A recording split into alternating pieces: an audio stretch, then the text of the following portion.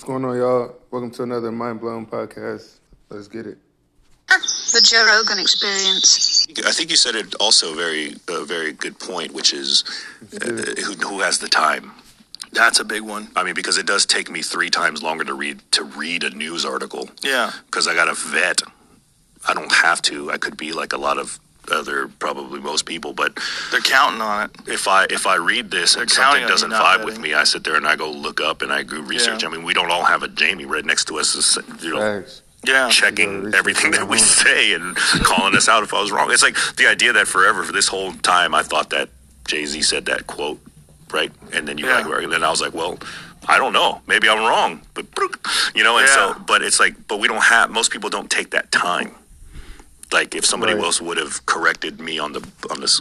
That's a fact. Most people don't take the time out of the day just to see if, like, just to question things like, why do cell phones send electricity through the air and not zap people and shock people? Like, there's a lot of questions that we don't ask on a day-to-day basis. That's very important. On the bus, and I don't know if anybody would have taken the time to Google that and make sure.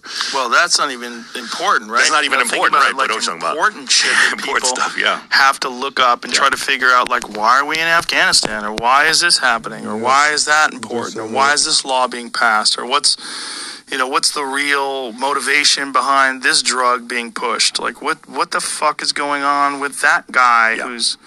And there's so much of that in this world that you could lose yourself. I was just saying if you didn't have a job and your entire day was sifting through the news and trying to find truthful narratives versus propaganda, you would lose your fucking mind. How much do you think is that? Because how much do you think right now over like 2 years, Joe has grown in information, talking to a lot of brilliant minds out here. It's good to see, man. Exaggeration of it is because of that, because that people have a chance to now consume so much of this information. I think that locking people in their house when they just have access to the internet. I thought about it this way when I remember we were in the beginnings of our first quarantine kind of lockdown thing, and I was like, I still had Netflix and I still had FaceTime and I still had, I was like, this is fine. Like it wasn't that bad. I wasn't going crazy, but I was like, imagine if this happened in 1985. Right. I mean, and you had to wait till the next morning to get a newspaper. Well, maybe the newspaper wouldn't even be printed because nobody worked in the newspaper. And imagine if the newspaper was as full of shit as CNN is, and then you're lost. You really don't know what's true or what's lies, what's propaganda. You have that one thing, and so I was thinking, man, how difficult would it have been? How much more isolated would it have been if we just can only get the information twice a day, once a day, and at one channel, two or three channels, local news or whatever it was. We didn't even have that kind of, whatever.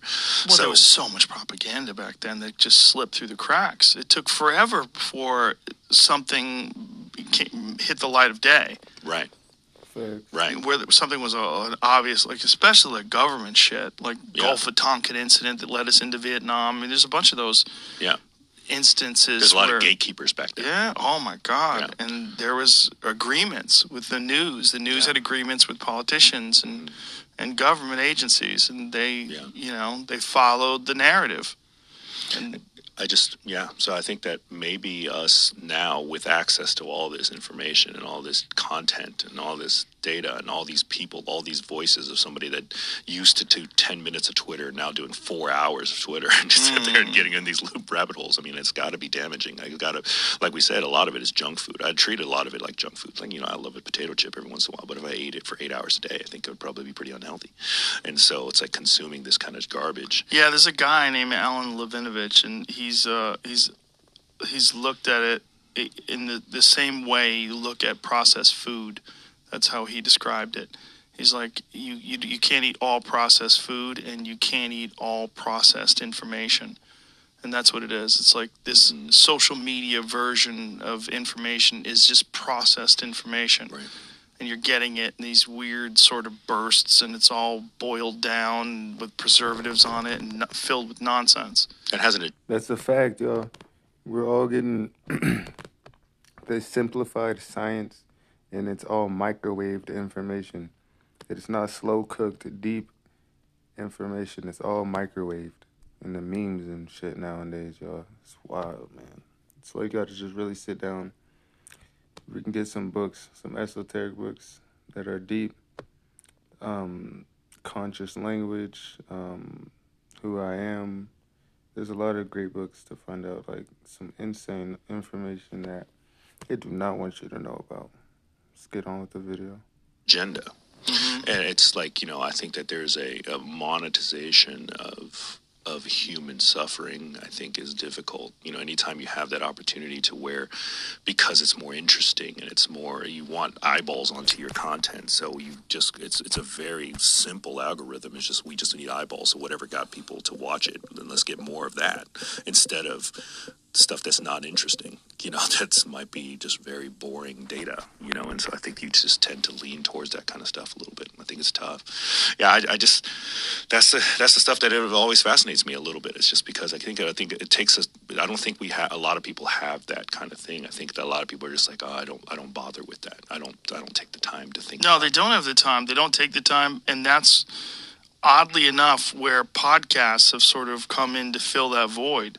Because in podcasts, you can have two intelligent people just sitting down talking about stuff in a way like, well, maybe that's not true. Maybe this is true. Let's find out.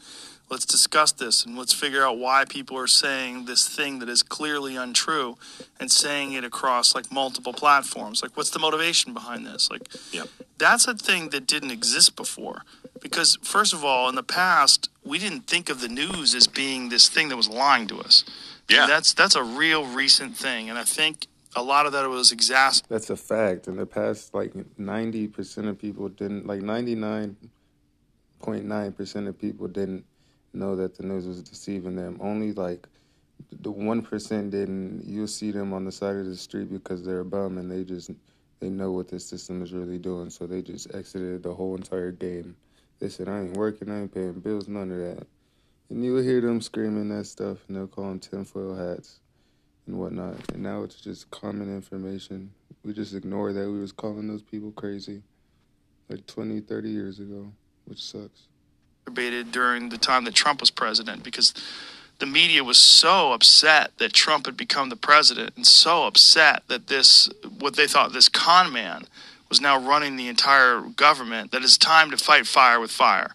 And so they started attacking in the same way that they felt like he was attacking, the way he would, call people by a nickname, Lion Ted, or, fucking Lion Hillary or Crooked Hillary, or, he'd have all these nicknames for people, yeah. And call the news the fake news, and like, God, we have to fight fire with fire. We have to attack the same way he's attacking.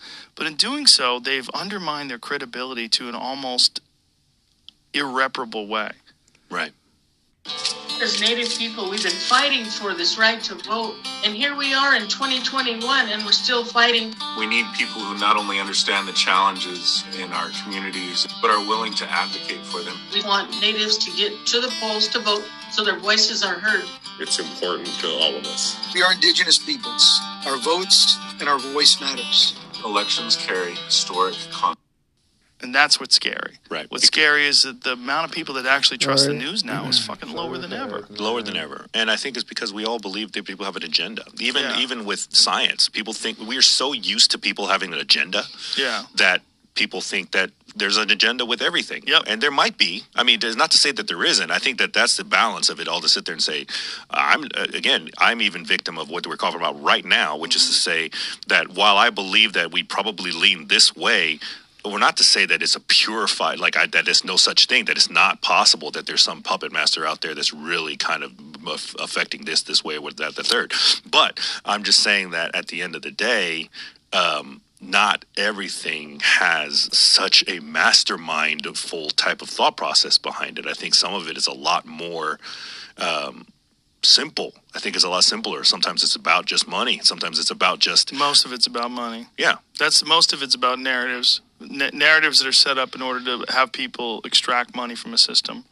And that's what's really scary, is that you follow the money and it's right there. And, many It's not people have talked diabolical. for years about getting money out of politics and getting money out of, to make it so that these people that make these huge decisions that affect policy, affect the way we're allowed to live our lives, that there should be no money being exchanged in these decisions. There should be no motivation. No one should profit from these things. No one who wants to be a politician should ever get exorbitantly wealthy from being a politician. But yet that's the case over and over and over again.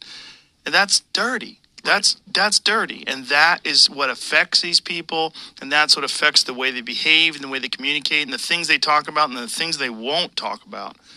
Maybe sometimes is as important. Watch the entire episode for free only on Spotify. Dang, y'all. That was a good episode. Yeah, I highly advise that you guys seriously take the time out of your day, at least an hour, 30 minutes in the morning, 30 minutes in the afternoon, or 30 minutes at night, or 15 minutes here, 15 minutes there, at least 30 minutes of just finding out information. Listen to the podcast, whatever. I'll be dropping so many gems on here after I'm done just reacting to videos. I'm going to be getting some brilliant minds on here myself, including myself. Appreciate you guys listening, man. Hit that follow and get ready for the next episode. Peace.